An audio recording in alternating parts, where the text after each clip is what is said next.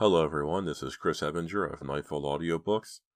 This is the series update in between The Sleepwalker and my next book, The Wrong Number. My studio is coming along nicely. I get a medication mailed to me and it has to be kept cold when it's delivered, and it's only done once a month. The good news about this is that it has excellent insulation inside and some disposable. I've been saving the insulation and stapling it to my door. When I finish that, I'll do my ceiling. Good news is I get free insulation. It's very, very, very dense, and it's excellent for sound control. The bad news is I only get a little bit of it each month. I might have half of the ceiling done by the end of the year. I have yet to use my studio yet. I'm still looking for time to do that. My kids have been sick. My wife has been taking care of them. It's just been a mess. When everything decides to iron itself out, I can use the studio at home. If you want to get in touch with me, I'm on Twitter at NightfallAudio. Drop me an email, nightfallaudiobooks@gmail.com, and check me out on YouTube at Nightfall Audiobooks. Thank you very much for listening, and I'll see you next time at the end of The Wrong Number. Hi, I'm Chris Ebinger, and welcome to Nightfall Audiobooks. We are reading The Wrong Number by R.L. Stine, a Fear Street novel, Book 5. Prologue. Scheming. It was the thing he'd been best at in his life. Seeing something he wanted and figuring out how to go after it step by step. Sure, he messed up a lot. He'd had some bad luck. Sometimes people got in his way, ruined his perfect plans. That wouldn't happen this time. This plan was his best. No way it could fail. No way he let anyone mess up this one. As he sat in the dark, rolling it over and over in his mind, a sneer formed on his face. It was too bad what he had to do. He didn't really want to hurt anyone. But what choice did he have? He had to take care of himself. No one else was going to take care of him. He learned that early, beginning with his parents. Now he knew it was time to act, and not think about what had happened to him in the past. After all, it wasn't his fault that he was always getting in trouble. That was going to change. From now on, things would go exactly the way he wanted them to. He'd made the perfect plan. On the surface, everything seemed normal, but someone was due for a big surprise. A deadly surprise. All he had to do was be patient. Be patient and wait until it was time to act. Chapter 1. The First Week in September. The blob of green gel oozed like something from the bottom of a decaying swamp. It spread and settled in its container, quivering as if searching for a way to escape or a way to take over. Dina Martinson plunged her hand into the porcelain sink and slowly squeezed the gelatinous mass. "Yuck," she said. "Are you sure you want to put this on your hair?" "Go ahead," said her friend Jade Smith. Jade was sitting on a wooden stool in front of the bathroom mirror, a towel covering her shoulders, her freshly washed auburn hair hanging in damp coils down her back. "I know your mom's a professional hairdresser," said Dina, "but this stuff looks like the thing that ate Cincinnati, and I won't even tell you what it feels like." "Go on," Jade insisted. "My mom uses it on her hair all the time, and it looks great, all shiny and full of body."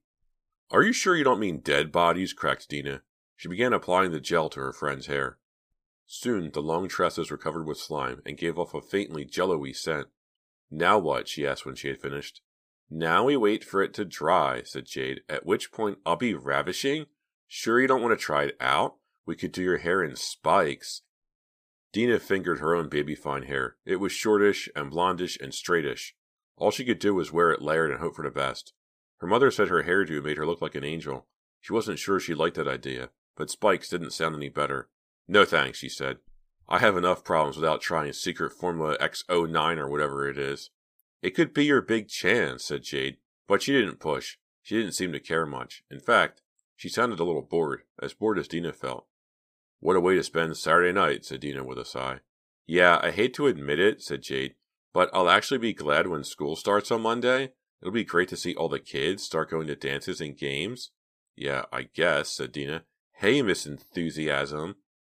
"It's just, I don't know what to expect," said Dina. "Things are going to be different." "What do you mean?" "I just found out that my brother Chuck is going to be living here." "Your brother? You don't have a brother," said Jade. "My half-brother, actually. He's my dad's son from his first marriage. I've only met him a few times. He's coming to Shadyside for his senior year." "Really?" Jade was all ears now, but then she usually was where boys were concerned. "Down, girl," said Dina.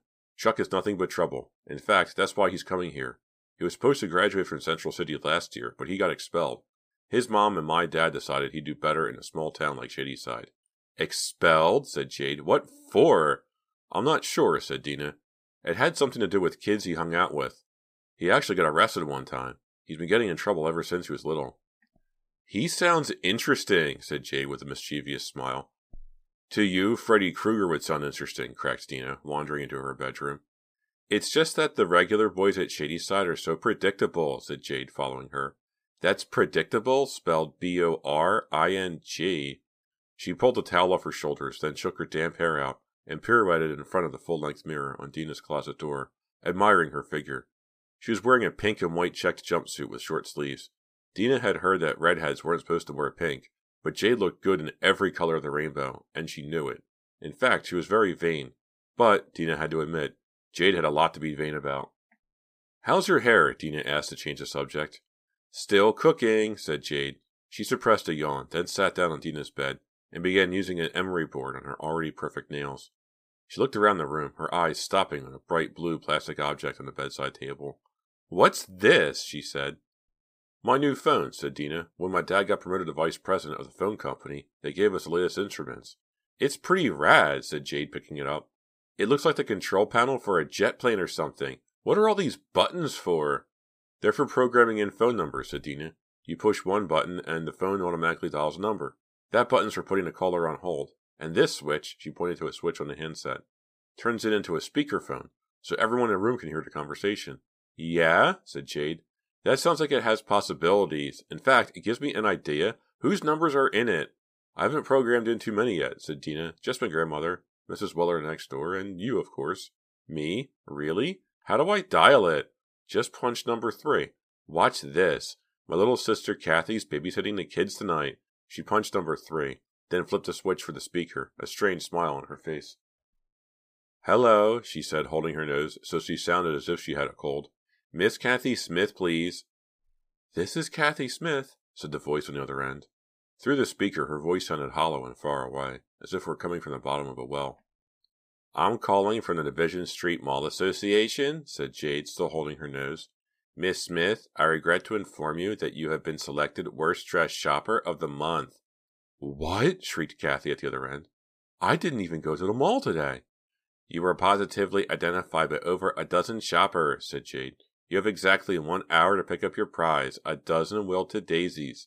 A dozen what? Wailed Kathy. Then her voice turned suspicious. Wait a minute. I know who this is. It's not the mall. Jade, I know you. I don't know what you're talking about, said Jade, pinching her nose even tighter. This is the... You can't fool me, Kathy went on. Next time, pick on someone as stupid as you are. The sound of the click as she hung up filled the room. Rats, said Jade. I should try it with someone who doesn't know my voice so well. Someone who would never expect... I've got it, Dina. Look up Henry Raven's phone number. Henry Raven, said Dina. He's such a nerd. All he cares about is his computer. Why do you want to talk to him? Just watch, said Jade, or rather, listen to this.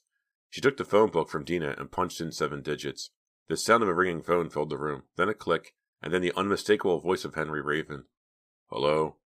Hello? Is this Henry? Jade was talking so low she was almost whispering, and Dina thought her voice sounded mysterious and sexy. This is Henry, said Henry. Who is this? You don't know me, Henry, whispered Jade, but I've had my eye on you for a long time. She whispered long so it sounded like long, her voice breathy and seductive. Who is this? Someone who'd like to be a good friend. I like your style, Henry. Is this some kind of joke? It's no joke, said Jade. I've never been more serious. You're just the kind of guy a girl like me yearns for. There was a long silence at the other end. Then suddenly Henry sputtered, Find another guy. I don't have time for this. And he hung up the phone with a bang. Both girls fell on the bed, laughing hysterically. Did you hear that? He doesn't have time. Dina couldn't stop giggling. That was even better than I expected, said Jade when she stopped laughing. Now it's your turn. My turn, said Dina. Sure, you heard me. We'll just pick... Jade, no, said Dina. I can't even talk to people in person. That's the whole point, said Jade. It's much easier when you're anonymous. Now let's see. She went on, flipping through Dina's phone book. How about Rob Morrell? Rob Morrell, shrieked Dina. He's one of the most popular boys in the whole school. So what, said Jade. You like him, don't you? Sure, said Dina. But when he was in my geometry class last year, I could never think of anything to say to him. Well, now's your chance, Jade said. But what if he finds out it's me? Just whisper like I did and he won't have a clue, said Jade. Ignoring Dina's continuing protests, she punched in a number and thrust the phone at her friend. But what'll I say? Cried Dina, looking horrified. Whatever comes to your mind, said Jade. Just be sexy. Hello? Squeaked Dina. Then she took a deep breath and dropped her voice. May I speak to Rob Morrell, please? Great, Jade mouthed the word. After a moment, a sleepy-sounding boy's voice came over the speaker. Hello? Hello, Rob, whispered Dina, making her voice as seductive as possible. What's a good-looking guy like you doing home on a Saturday night? I rented some movies, Rob said. Who is this? This is your secret admirer, said Dina. The words just came to her. My what? What's your name? I can't tell you my name, because then it wouldn't be secret anymore.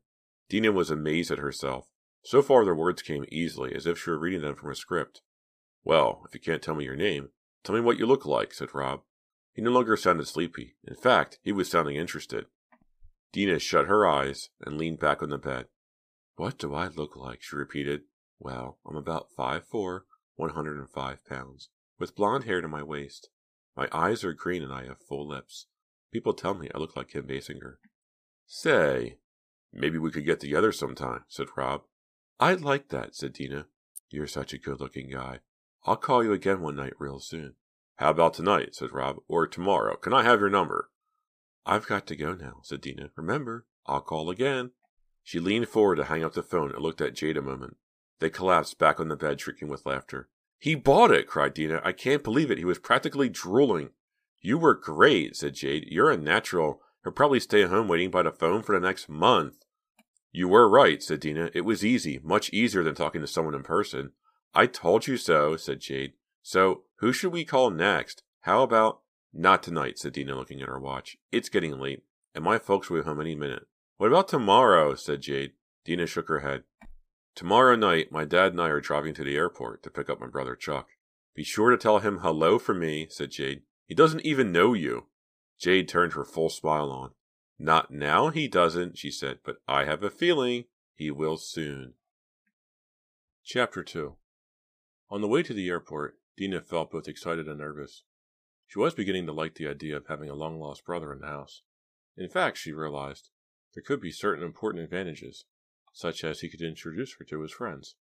Then she'd remember everything she'd heard about the trouble Chuck had been in. She got a funny feeling in the pit of her stomach that maybe things weren't going to work out so well. Also, her father seemed really nervous, even more nervous than she was. Be friendly to him, Dina, her dad said. But try to give him space. Remember, he grew up in a big city and isn't used to small-town friendliness. Right, said Dina. He'll probably think we're all a bunch of hicks, she thought. Her first glimpse of Chuck was promising. She hadn't seen him since he was about 10, and he'd grown up since then. He was tall now, and his t-shirt and tight jeans showed off the taut muscles of an athlete. His hair was thick and sandy above startlingly blue eyes. Jade, Dina knew, would call Chuck a hunk. But when she got closer, she saw that something was wrong with the picture of the all-American good-looking guy. For one thing, there was the expression on his face. Dina wasn't sure what it was. It seemed to be somewhere between a scowl and a sneer. A snowl, she wondered? When Dina's father put out his hand for a handshake, Chuck pretended he didn't say it. Mr. Martinson looked a little flustered and smiled uncertainly. Chuck, remember your sister Dina? Chuck looked at her as if she were a toad or some other low form of life. Hello, kid, he said. Kid? This year was going to be awful, Dina knew. But in the next instant, Chuck smiled at her, a goofy, lopsided smile that made him look like a completely different person. She smiled back nervously, wondering what to expect next. On the way home, it was even more confusing. Dina sat in the back seat and listened while her father and Chuck talked. Except it was mostly her father talking, Chuck just grunted. Once he said, This is such a drag, man. I don't see why I can't go back to Central City High. Because they won't let you back in, said Mr. Martinson. Your mother and I have repeatedly talked to them, as you well know. For the first time, Dina's father sounded a little exasperated, maybe even angry. Dina hoped to hear more about why Chuck had been expelled. I want to make it clear to you, her father started, but the sound of squealing brakes and screeching tires interrupted him. Dina screamed at the sound of the crash. She heard glass shattering, then another crash. A horn started honking, then another. Someone cried out. More tires squealed. Dina held her hands over her ears. Mr. Martinson, a look of horror on his face, his mouth wide open, stomped down on the brakes. His tan BMW skidded toward a jumble of other cars, and came to a stop just inches from the car in front of it. Behind them, Dina could hear more cars sliding and skidding. "Get out," Mr. Martinson ordered. "It'll be safer outside the car." Dina and Chuck quickly scrambled out onto the grassy shoulder and away from the pile of cars. Up above, a million stars were sparkling in the sky. Chuck began to trot toward the crowd at the front of the traffic jam. Dina followed him out of curiosity. "Hey, come back," her father yelled. Chuck ignored him and kept jogging. Dina hesitated, looked back at her father, then followed Chuck. At the head of the tangle of cars, a red Plymouth sat crumpled against the concrete divider, smoke pouring out of its engine. While Dina and Chuck watched, flames began to lick up from the bottom of the car toward its doors. "Look out!" someone shouted. "It's on fire!" The crowd began to move back. Dina watched with horror as the fire began to grow. She edged back even farther on the shoulder, to get as far away from the car as possible. All at once she noticed that Chuck wasn't with her. He was standing in front of the crowd, staring at the flames as if he were hypnotized. Suddenly, there was a broken-hearted scream from the crowd. "Tuffy's in there!" Dina turned to look and saw a young boy holding a bloody towel to his forehead. "Tuffy!" the boy called. "Save Tuffy!" "There's a dog in the car!" someone else shouted. And now Dina could see the face of the small black and white dog at the back window. The dog was jumping up and down, barking hysterically. The flames licked higher and higher. Suddenly, someone broke loose from the crowd and began running toward the burning Plymouth. "No!" a man shouted in the crowd. "It's going to blow up!" The figure kept running, then disappeared into the thick smoke. To her horror, Dina realized it was Chuck. "Chuck! Chuck, come back!" she shrieked, but it was too late. The car exploded in a blazing fireball of red and orange flames. Chapter 3. Even though it was after midnight by the time they got home, and even though school started the next day, Dina couldn't sleep. She just lay in her bed, thinking about everything that had happened that night. While everyone in the crowd watched in silent horror, Chuck had come running out of the smoke and flames. Mr. Martinson came up just then. "What's going on?" he demanded. No one answered. They were all staring at Chuck, his face and hands blackened by the explosion, his shirt ripped. He trotted back to the side of the road, carrying the black and white dog in his arms. "Tuffy! Tuffy!" screamed the little boy. "Chuck, what in the world?" cried Mr. Martinson. Chuck ignored everyone for a moment. He was petting the little animal, talking to it soothingly, his blackened face very close to the face of the dog. After a moment he straightened up, then handed the small animal to its owner. "Here, kid," he said. The boy's mother, who had a big bruise forming on the side of her face, impulsively hugged Chuck. "Oh, thank you," she said. "You don't know how much that dog means to Timmy. You're a hero, you know that?" "Hey, it's okay," Chuck said, looking embarrassed. "I used to have a dog myself." Dina gazed at her half-brother with new respect. He was standing there with the goofy grin on his face, and he wasn't even hurt, though he leapt into a burning car. Later, lying in bed thinking about it, Dina remembered what the woman had said. To everyone at the accident scene, Chuck had been a hero. He must really be brave, she thought, or crazy. The next morning at breakfast, Dina decided to let Chuck know she was proud of him and try to make him feel welcome. Her father had already left for work, and her mom was running late as usual. There wasn't time for anything fancy, so she poured 2 bowls of bran cereal, then washed a bunch of blueberries and sprinkled them on top. She'd almost finished eating hers when Chuck came in, yawning sleepily. "Hi, Chuck," she said brightly. "I fixed you some cereal. If we hurry, we can get to school early, and then, if you want, I can introduce you around." For a moment, Chuck just stared at her. "Forget it, kid," he said. "I don't need any help getting along." "But I only meant—" Dina stopped. Her cheeks were burning as if he had slapped her. He poured some milk on his cereal, not caring if it slopped out onto the table. A moment or two later, Dina's mom came into the kitchen, adjusting an earring. "Hurry up, kids," she said. "I'll drop you at school on the way to the office." Without a word, Chuck stood up and dumped his cereal into the sink. Dina just stared at him. What was the matter with him, she wondered. Was he really crazy? By the time she had got to the lunchroom at noon, Dina had nearly forgotten her troubles with Chuck. It was good to be back, she thought. Right after she had filled her tray and found a seat, Rob Morrell came sauntering in with a bunch of guys from the track team, trying to look cool the way he always did. In the past, Dina had thought Rob was as cool as he thought he was. After all, he was good-looking, smart, and a star athlete, the kind of boy she could never think of anything to say to. But that day she felt different. She smiled, remembering her phone call Saturday night, and how she had Rob eating out of her hand. It gave her a feeling of power, a feeling she could do anything she wanted. She stared at Rob and smiled, not caring if he saw or not. "You might think you're the hottest guy at Shadyside," she thought, "but little do you know I'm the girl of your dreams. Yes, me. Shy, quiet little Dina." "Yoo-hoo! Anybody home?" Dina looked up, startled out of her daydream of power over Rob. Jade was standing behind her holding a lunch tray. She was wearing a yellow and white striped sundress, and her long red hair was tied back with a white ribbon. She looked fabulous. In fact, all the boys in the lunchroom were staring at her. Well, do you want me to join you, or are you going to spend the rest of the afternoon in the clouds? Sure, Jade, have a seat, Dina said. Jade sat her tray down, then sat next to her friend. I thought you'd be eating with your new brother, she said. Dina shrugged. He's made it pretty clear he's not interested in socializing with his little sister, she said. She tried to sound as though she didn't care one way or the other. Oh, said Jade, looking disappointed. Then she brightened and began looking around the crowded lunchroom. Well, what does he look like at least? Where is he? Dina swiveled her head around the lunchroom, but saw no sign of Chuck. Well, I don't know where he is, she said. She frowned, suddenly nervous. Why wasn't Chuck at lunch, she wondered. She knew they had the same lunch period. I'll meet him some other time, Jade said. Then she leaned forward. Guess who's just become the hot couple of the month, she said. Who? Said Dina. Bruce Kipnis and Sherry Murdoch. Really? Dina said. Bruce and Sherry were the two fattest kids in the school. They're both my geography class, and they walked in holding hands this morning, said Jade. Well, I guess that's nice, said Dina. Yeah, probably no one else would want to go out with either of them, said Jade. Oh, and I've got to tell you what Mrs. Overton was wearing. You know, she cut her hair really short, almost as short as a boy's. What? Said Dina. I said, Mrs. Overton, what's the matter with you? Said Jade, sounding exasperated. I don't know, Dina said. I guess I am a little worried about Chuck. Somehow, I've a feeling he... Before she could finish her thought, her words were cut off by the sudden banging as the cafeteria doors flew open. Dina turned to look, but all she could see were two bodies crashing into a stack of used trays by the door. Fight! Someone shouted, and the room echoed with the noise of chairs being scraped back, dishes and silverware clattering onto the tables. By now, everyone was standing, and a crowd had started to gather by the doors. Dina was on tiptoe, struggling to see who it was. It's Bobby McCory? Jade called over the excited shouts of the other kids.